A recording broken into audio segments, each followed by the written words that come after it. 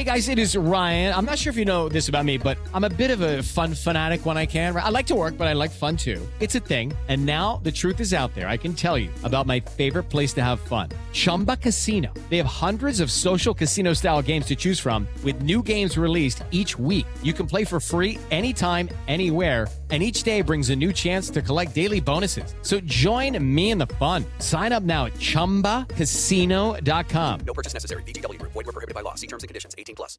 Hello, it is Ryan, and we could all use an extra bright spot in our day, couldn't we? Just to make up for things like sitting in traffic, doing the dishes, counting your steps, you know, all the mundane stuff. That is why I'm such a big fan of Chumba Casino. Chumba Casino has all your favorite social casino-style games that you can play for free anytime, anywhere with daily bonuses. That should brighten your day a little. Actually, a lot. So sign up now at ChumbaCasino.com. That's ChumbaCasino.com. No purchase necessary. VGW Group. Void where prohibited by law. See terms and conditions. 18+. Okay, round two. Name something that's not boring. A laundry? Ooh, a book club. Computer solitaire, huh? Sorry, we were looking for Chumba Casino. That's right. ChumbaCasino.com has over 100 casino-style games. Join today and play for free for your chance to redeem some serious prizes.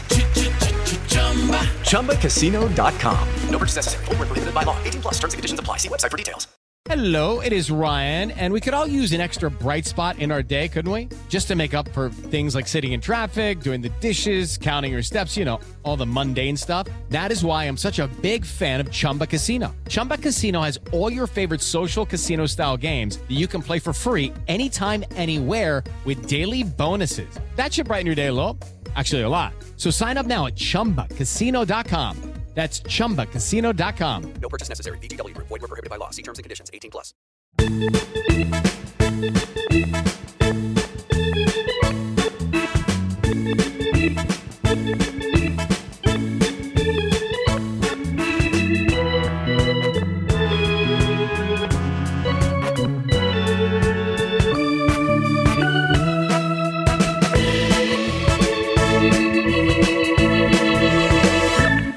Hello and welcome to the True Blue LA podcast. It's been 2 weeks, Eric Steven. You and I are talking again, though.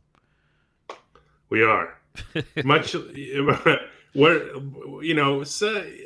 a pretty strong duo, I would say. So almost as good as Rob Bass and DJ Easy Rock, who recorded "It Takes Two," and we are also taking two today. This is our second. Yeah, we took two because you know the kind of the period between you. There's that first like couple of weeks after the World Series where there's a lot of kind of going on stuff to talk about, and then there's the winter meetings which are coming up, and then there's a lot of air. Usually not a lot of happening. We thought that might be one of the weeks, and we were right. First actual major news in the last 2 weeks happened just a few hours ago, so we're ready to talk about that. A lot of small transactional stuff happened in the last 2 weeks. We'll talk about that, and then you and I are going to talk a little bit about the winter meetings, some trade rumors, some good stuff like that.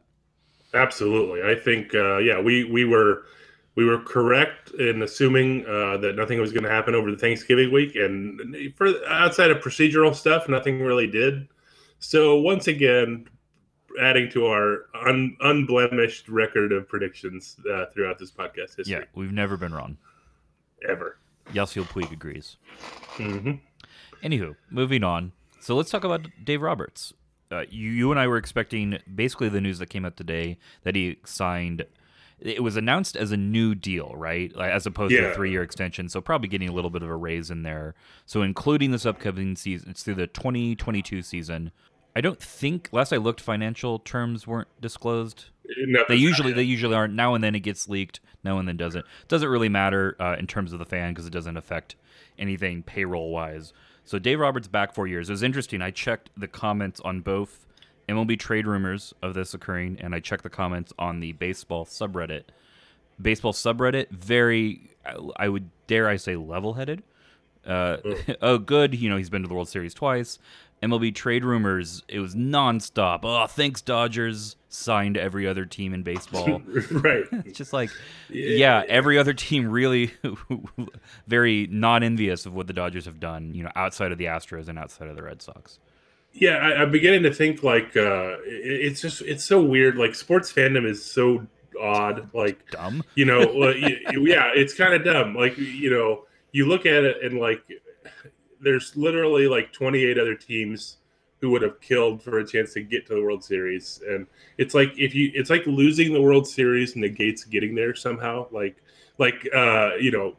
Dodgers are the new Buffalo Bills. It's like, yeah, sure, but like, let's take a step back for a second. Like, the Bills did not win a Super Bowl. They got to 4 straight though, and like that in itself is an accomplishment. And I'm obviously the ultimate accomplishment is winning, but like, the fact that that's like thought of as like they're thought of as like some joke franchise because of that, like, I think it's fair to argue, laughable. and I do this as a fan of many teams that are really good at making the playoffs and very, very poor at winning them, that I think it is a more painful existence to root for the Buffalo Bills than the Cleveland Browns. But I wouldn't say it is a better experience. I think it is fun to watch your team do well in most of the games and series they play. So I think NBA fans get this better, understand this a little bit better than baseball fans, just because there's, for whatever reason, not been a lot of parity in the NBA. In certain areas, we have the Warriors era now and LeBron era now. We had the Michael Jordan era. For whatever reason, whenever I've looked at basketball fans, maybe outside of you Laker fans, which I've avoided, there's been less of a championship or nothing mentality, which I think is healthy, and I encourage our listeners who aren't a part of that to kind of enjoy the small moments and the very, very big victories.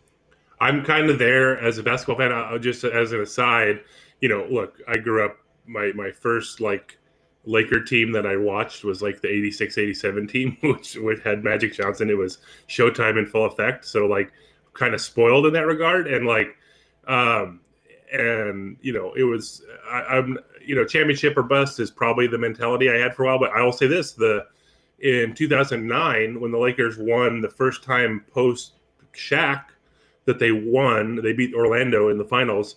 I didn't feel anything when they won. Like, it was like, oh, okay. Like, isn't this supposed to be like some sort of accomplishment or something? And then, but then I will say this: the next year when they beat the Celtics, that rekindled a lot because it was the Celtics, and like, I literally did a Toyota jump for joy at the end of the game, Game 7. So like, it's weird how it brings you back like that. But yeah, so like, you sort of do appreciate.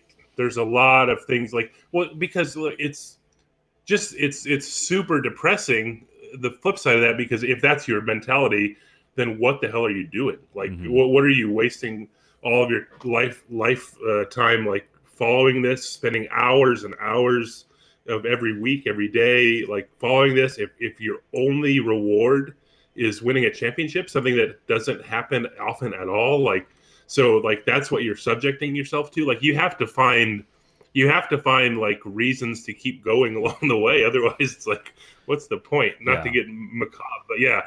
So yeah, I mean, the Dave Roberts era has produced more painful moments than any other era, but way, way, way more happier moments than the Grady Little, Don Mattingly, Jim Tracy eras combined.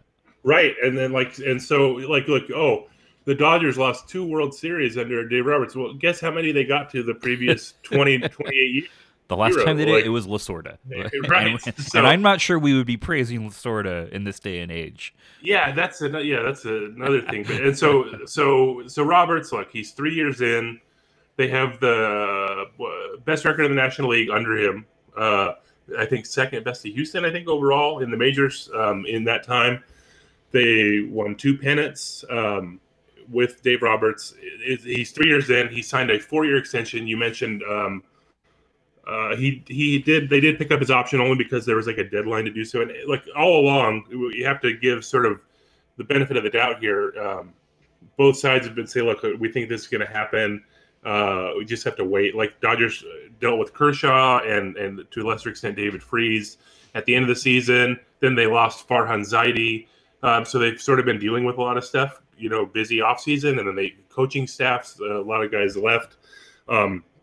So Roberts was kind of a back burner issue, but knowing that like they weren't going to lose him made it like less of the squeaky wheel. But they always said, like, look, this is going to happen. We're confident that it's going to get something done eventually, and they did. So now they have a 4-year extension. But they had his extension or his option pickup was 1.1 million for next year. Roberts is in like the lower third, or he was in 2018 of managers' salaries. So, given the rumors, we haven't seen any of the financial numbers yet. But given like the rumors, I guess AJ Hinch signed like a 4-year, $12 million extension with the Astros. But he won the World Series, yes. So when he did that, I would imagine Roberts is going to be in that neighborhood. So that's sort of what, but like it's something that like had to be done. Like Roberts' success is not common. Like it's not, look, oh sure he had the players and all that, but like you sort of you mentioned Jim Tracy, and they had like a toxic relationship with him and Paul DePodesta, and there's a lot of fault on both sides on that. But if you find a combination, like you could, the critics of Roberts say he's a puppet for the front office. I don't think that's the case. He certainly but he's like along for the ride, and he goes along with their plan or whatever it is. Anytime you can get a kind of relationship like that, that's actually like collaborative and not like at each other's throats the entire year, like that's something to like hold on to and cherish. So like that's worth it in itself, even if it's like necessarily a philosophy you don't agree in. Just from an organizational standpoint, it's strong because everyone's on the same page, and that seems to be what it is. Like, so I think in that regard, it's good, and Roberts definitely deserved this. But like we've talked about this before, I wrote about it earlier. Roberts, when he was hired, there were 4 managers hired that offseason. One was Don Mattingly, who went from the Dodgers to the Marlins. Not an inexperienced manager. The other 2 were Scott Servais and Andy Green. They did not have managerial experience, just like Roberts, and both got extensions this year before Roberts did. So like, and they haven't won a damn thing. And so like Roberts clearly deserved this extension just from relative to like his profession. And so it was right that the Dodgers did this, and they finally got it done. And so, they sort of get, when we talked about like, look, they had to get this done, they did. And so good on them. Some other more minor changes in the coaching staff occurred. I don't have a lot. You mentioned it. A lot occurred. I don't have the full list in front of me. Do you? Yeah. So the Dodgers did announce last week as well. They're like, they finalized the coaching staff. A lot of it's you guys returning, like Rick Honeycutt is the main one. He's been there forever. As the pitching coach, Mark Pryor's back. As bullpen coach, they lost what's it called? Chris Woodward was the main problem. Chris Woodward and Turner Ward, like everyone who left was kind of like left on a promotion, basically, like except for Turner Ward, who basically took the same position with the Reds, but like he's like closer to his wife who's dealing with health issues, so that was like that played into that a little bit. So like, but yeah, Chris Woodward managing the Rangers. So Dino Ebel is the new third base coach, taking over for him. He was with the Angels recently, but he's actually was a coach in the minor league system for like 15 years, I think, including his time as a player. It was like 17 years, dating back to like 88. So he was in the Dodgers minors a long time, like in the various different roles.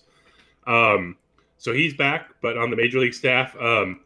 Then, with Turner Ward leaving, so Dodgers last year had like they had 2 assistant hitting coaches who kind of split time between the major league staff and then like coordinating with minor league hitters. It was Brant Brown and Luis Ortiz.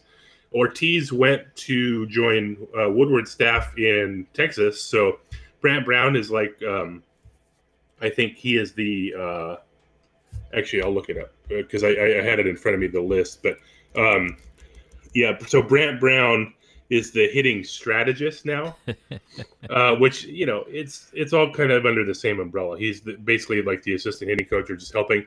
But so the guy the Dodgers brought in was a gentleman named Robert Van Scoyoc. It's Scyoc. I don't know exactly how to pronounce that last name, but what he is kind of a unique guy in that he was not a traditional coach. He was like a hitting consultant that a lot of players use. Like, for instance, Chris Taylor went to him when he sort of remodeled his swing, and proof's in the pudding there, in that he turned himself into a major leaguer, basically. after, it's not like Ben Skoyak didn't create Chris Taylor, but he helped. JD Martinez, he was released by the Astros like 5 or 6 years ago. Then he went to Detroit and sort of remade his career. And he worked with Ben Skoyak, and he swears by him. So he was like an independent like hitting consultant, like someone guys would go to, like either in the off season or just to bounce ideas off of, things like that. So he worked with the Diamondbacks, hired him last year as sort of he was hitting strategist with them last year, and he would like literally like break down swings and offer suggestions, things like that. But yeah, so he's a hitting coach with the Dodgers now. So that's new. George Lombard's back. Bob Guerin is the bench coach. He's back. He's been with Roberts every year so far in LA. The other, another assistant hitting coach is Aaron Bates, who was a former player, and then he's been in the Dodgers minor league system the last like 5 years, sort of bouncing around. So that's he got a promotion. And then the other sort of noteworthy addition is kind of funny. Chris Jimenez. I can't remember if he's a hard G or soft G. It's Jimenez or Jimenez. I'm not sure, but he was like a major league catcher the last like 10 years. He literally was playing in 2018, but he also like weirdly he's pitched a lot of like mop-up games, a lot like he pitched in like he has 11 career games pitched, including 10 in the last 3 years. So like he was like the go-to guy for mop-up pitching. So like, look, I'm not saying we saw Kike pitch last year. But let's say the Dodgers need to emergency activate someone. He's still there. But yeah, but the best part about Jimenez is that I don't think he announced his retirement, from as a player, but like someone just like a week before the week of Thanksgiving, someone he sent him a tweet that said, Jimenez, you suck at baseball, bro. And Jimenez quote tweeted it with correction, I did suck at baseball. And like nobody saw it at the time or like thought much of it. So but that actually turned out to like signify his retirement. So that's one of the cooler retirement announcements you'll ever see. So yeah, that's basically the coaching staff.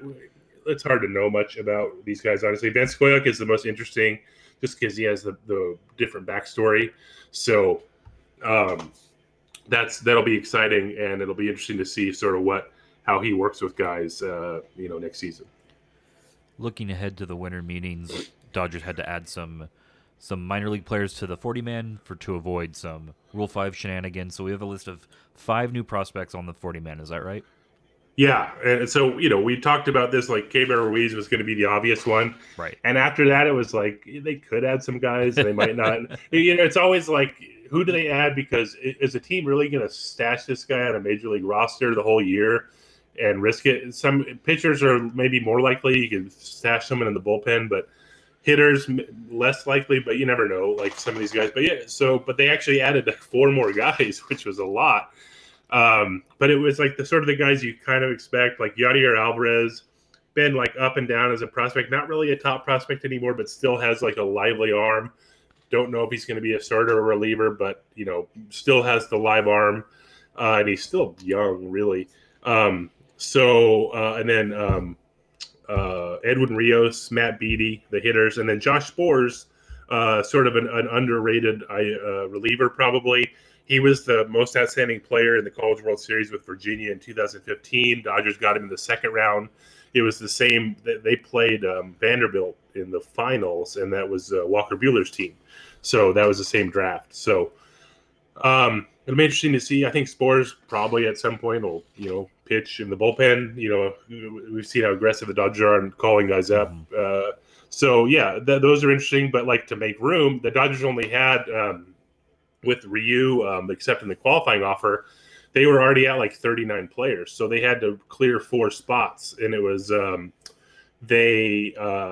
we talked about this before, where the Dodgers had a load of like pitchers who were out of options and ARB eligible, and who probably weren't going to see a long time on the 40-man roster. And so they basically like cleaned house. Tom Kohler coming back from shoulder injury, ARB eligible, gone. Eric Goodell, also coming back from injury, gone. And Zach Roskup, lefty, out of options, gone. And then they traded Tim Locastro to the Yankees to clear up a spot. And eventually they also did the same. Pat Venditti was not out of options, but sort of on the fringes there. They designated him and made him a free agent last week as well. And I'm kind of shocked this wasn't our lead story. The Dodgers did make a trade. Yes. Before the winter meetings. And I had to ask you who he was. So they traded for a guy who was actually from out here. He went to Bonita High School in Laverne and Azusa Pacific in Azusa, which actually pretty near where my apartment is, actually. But yeah, he's a left-hander, Adam McCreary. He pitched in the minors, like, I guess, lively arm, walks a lot. You know, you're sort of typical, like, reliever, lottery guy. Decent amount of strikeouts, but also he walked last year in, looks like, 71 strikeouts in 55 innings, but also 37 walks in the minors. So, you know, hit or miss type of guy, but he's on the 40-man. He actually made his major league debut last year. He pitched an inning, gave up 2 runs on 4 hits, but he also struck out 2. So, like, who knows, right? But that's he has. The one thing I noticed that I sort of like on his Twitter account, he lists as his bio wrong-hander instead of left-hander. So I kind of like that, except that he hasn't updated it because it still says Atlanta Braves organization. So yeah, it was that was like a trade for cash, I believe, cash considerations. That was the move that they got rid of Pat Venditti to put Adam McCreary on. So yeah, those are all kind of cleaning house at the bottom of the 40-man a little bit. Yeah, so that's kind of where we're at. The other thing you and I talked about 2 weeks ago that we kind of, as an item to look forward to kind of before the winter meetings, was non-tender candidates for the Dodgers. And after that house was cleared, they all got them. Right. Yeah, like no one got non-tendered after those other guys were dropped. Tony Cingrani actually they worked out a deal. He's ARB eligible, or was. And he signed for 1 year, $2.65 million. MLB Trade Rumors had estimated his arbitration at $2.7 million, so they were way off. We talked about this last year. When was the last time the Dodgers actually went through arbitration? It still has been.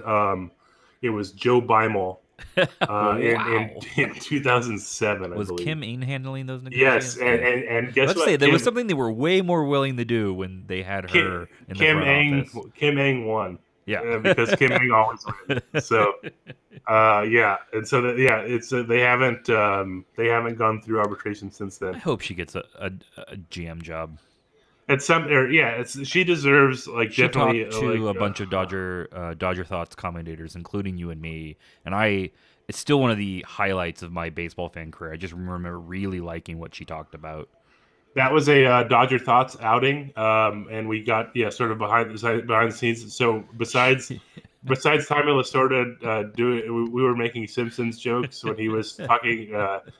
But I do remember the Kim Ng thing a lot, and I just remember too. One of the questions was, "What's the best pitch in baseball?" And she said, "Strike one." Yep, that was so good. Still, when evaluating how is a pitcher doing, that's like because of that talk. It's what I'm always looking at. How often are they getting that first strike over? That struck me too. It was really cool, and no, it was great. So, her name's brought up a lot of times. It's like almost as a prop because. Which sucks. sucks. And you hope she would get a fair shot at some point, and maybe I don't know if that's going to happen, but who knows? But that was the last time the Dodgers went to arbitration. So you imagine similar to Cingrani, a lot of other things a lot of contracts will get worked out. When is arbitration?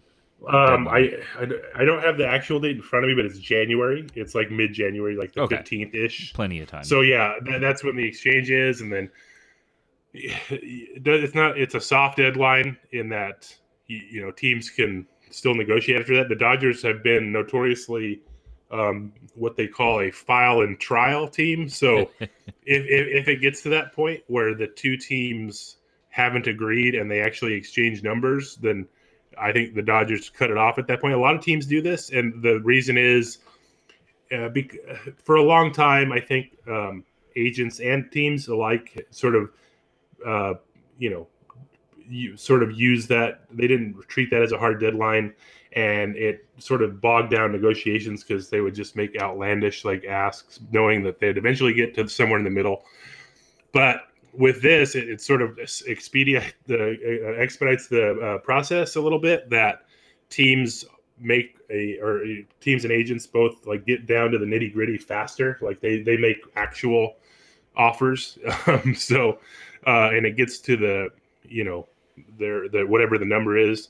And I think the teams, they analyze both sides. They analyze it so intently. They have a pretty good idea of what the number is going to be roughly, and they just have to argue on $1 to either side of it, to the midpoint, so to win their way. So if they strategize and get to a number they think they can win, they think they're not going to let it. They're just going to use that as a deadline. So it's worked in that they've signed everyone so far. Arbitration hearings, the process itself, it seems it's needlessly corrosive to me in that, it's a player who's not a free agent, and it's a player you, in theory, still want, and you still have a relationship why with. You don't want him, and you're but you're the entire process is you're basically the team, by nature of the process, is trying to say, here's why this guy isn't very good. So we shouldn't have to pay him X amount of dollars. And then your entire case is built on saying this player isn't that good. And the player, sometimes they're in there, sometimes they're not. But just that hearing that has got to be ridiculous. It's not good. And so, so it's good that they avoid the hearings whenever possible. And the Dodgers have done that for a dozen years. So. And with that, Dodgers have kind of taken care of most of the bookkeeping that you and I talked about heading into the winter meetings, leading both. It was something you thought maybe it was such a dire need that maybe they would take care of it quickly, but it certainly is going to be the sort of the lead need going into the winter meetings. Is the Dodgers don't really have a catcher, right? The only sort of as Andrew Friedman put it, the only HR thing they still technically don't have a GM. Whatever. So, but that'll come eventually. But yeah, you're right. Catcher is the glaring sore thumb need of the team. So that's sort of that has to be sort of the focus, I think, going into the winter meetings. So yeah, exactly. And I know you wanted to bring up one of the names that had kind of been rumored as a solution to that is no longer an option for the Dodgers. Right. So, we've heard a lot of, rumors, everyone talks about JT Realmuto as a trade guy, or some of the free agents out there, Yasmani Grandal, obviously a free agent. I don't think the Dodgers are going to re-sign him just because he's going to get a multi-year deal somewhere. They need more of a stopgap guy if they're doing that. But anyway, one of the free agent or one of the trade targets was Yan Gomes of the Indians, but he was just traded to the Nationals, so he's off the market. So that sort of eliminates one possibility. But it does bring up an interesting point because the Indians, who are perennially the best team in the AL Central, are weirdly cutting costs right now. So is it a time? I don't know if they're. I mean, I think they're still planning to compete. So are it's they? very. Or do you want to move to Miami, be a second team? Wait a minute. Are we? Is this a major league scenario? Is that what you're proposing? I may be suggesting that. Wow. So anything that leads to someone actually running the final play of Major League, I'm for. So if they have to do a spring training shenanigans where they invite Willie Mays Hayes to Goodyear next year, I'm in. I am all in. One of the interesting things you brought up the Indian trade rumors was that kind of the frontliner for a lot of the rumors going on with the Dodgers in terms of trade are seeking starting pitching, which I found sort of interesting considering the Dodgers' depth at starting pitching is sort of a strength that they've relied on, being able to go to a 6-man rotation, being able to give guys a lot of rest. Does this surprise you? Obviously, they're just rumors, so we don't know how valid they are, but it seemed to be fairly credible that they were, kicking the tires on getting one more sort of like number 1, number 2 level starting pitcher.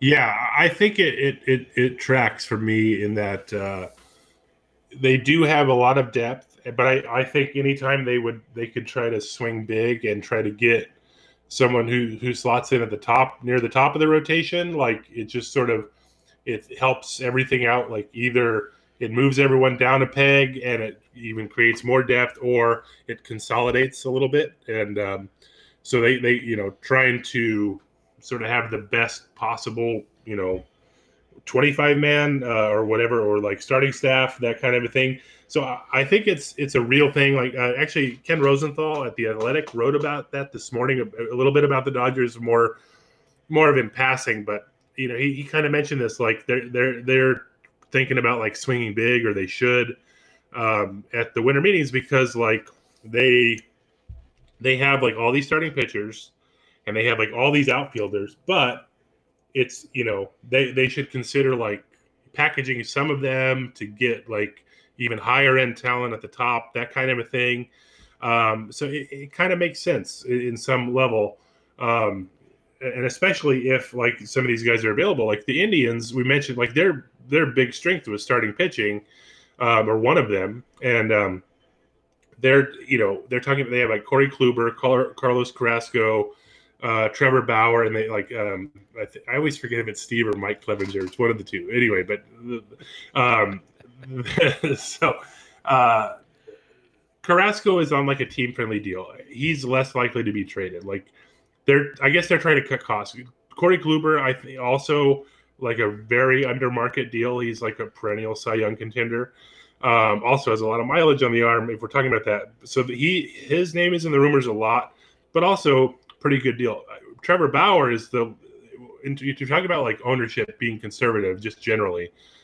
The one thing they want is cost certainty, and Trevor Bauer is like a very good, like he pitched like at a Cy Young level this year. He just got hurt at the wrong time, like, and didn't finish his year. He was hurt down the stretch, but like he has 2 ARB years left, so the cost certainty isn't there. And next year, 2020, he's gonna probably be like a $20 million pitcher, something the Indians do not have at the moment in terms of cost. So I think he's the most likely to go. If they do decide to trade, I think the Dodgers would sort of certainly listen and be all in on that kind of thing. So it just, who knows what it would take to get that done. But I think that they do have the pieces to do it. Like we mentioned, all the outfield depth, that at the moment, that means they don't have a spot for Alex Verdugo. And he's certainly someone who could fetch someone. And like, depending on what they do at catcher, like if they swing big and try to get JT Realmuto, it doesn't really matter that you have Keibert Ruiz and Will Smith at the ready. If they're not going to have a job in 2020, you might use one of those guys or both to trade for better players. So like this is sort of that line of thinking, and I think that's sort of where it plays in. But like I said, we talked about this, the Dodgers have their flexibility, gives them options. And so it doesn't have to be trading for a specific thing, but if something like, strikes their fancy and is like a really good target, maybe it is the time for them to sort of make that move. Well, to wrap up, I have a number here. Number of 40-man transactions that will occur between a week from today, the 10th, and let's say, I don't know, the 14th? Let's say the 13th. Let's say Monday through by 11:59 p.m. Pacific time on December 13th. Yeah, so the winter meetings, technically start Monday. Everyone kind of gets there Sunday. I'm going this year. It's in Vegas. Craig Manami also is going. Going to have dual True Blue LA representation. Can I make a breakfast recommendation for the two of you? Oh, do it. You should go to, now I'm forgetting its name. It's in the Venetian. Hold on. Venetian. Craig would know it. Breakfast. It's Thomas Keller's joint. Okay. Bouchon. Nice. Okay. Go to Bouchon and have breakfast, and you will thank me when you're back. I will say I was blind to the Venetian breakfast option there. Oh, there you go. But yeah, so winter meetings will be there. So we get to last time the only winter meetings I went to was 2014, and that was the first winter meetings for the new Dodgers front office under Friedman, and they had Farhan Zaidi at the time. They hit the over. They hit the over. Yeah, I'll let you know right that's now. when they made like $1 billion trades. So like that was fun. I don't know if it's going to be that, but it would be amazing if it is. So let's say the number. I have a number. The number I have for you is 2.5. Okay, and I take this to mean adding 2.5 players to the 40-man roster. I'm saying Right. transactions. Total transactions. Okay, yeah. So it could be a trade, could be a signing. Yeah. You know what? Just for fun, I'm leaning in. I'm going to take the over. Okay. I thought 2.5 was a little aggressive, and I think it is. But you know what? Let's go 3 or 4. Let's do it. Okay. And I'm counting Ryan LaVarnway because that's what happened. They traded Drew Butera last time. This is why I went a little aggressive. I'm like, I'm expecting. I'm not talking about major. I'm anything.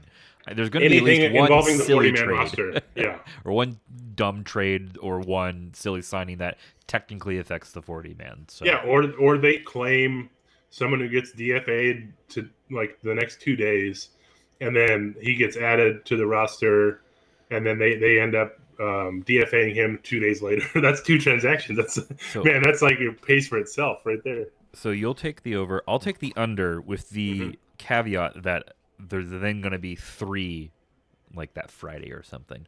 Right, exactly. It'll be as soon as the clock strikes midnight Thursday night. Dang, we just missed it. Well, you did. So I didn't. So. Well, no, yeah. You accurately predicted it. So you're going to be going to Vegas. I'm actually going to be in Oregon during that entire week. So you and I are going to take next week off, bearing a really big deal, and then you and I will try to make it work. I'll call it. I am going to be on Mount Hood in Oregon, where I don't think they have telephones, so I may not be able to reach you. Maybe able to Morse code you my pithy reactions. But if not, I'm back on Thursday, and hopefully you and I can get together and talk about it. Otherwise, we'll have our normal episode 2 weeks from today. Absolutely. So if the Dodgers have like a starting catcher sometime in between now and the next 2 weeks, then we will definitely do a different episode or a new episode of the podcast. I don't know. Maybe. Depends on who the starting catcher is. Right. Look, I'll say right now, if they sign Martin Maldonado as a free agent, we are not doing an emergency podcast. So other than that, we'll see you in 2 weeks or sooner. Question mark?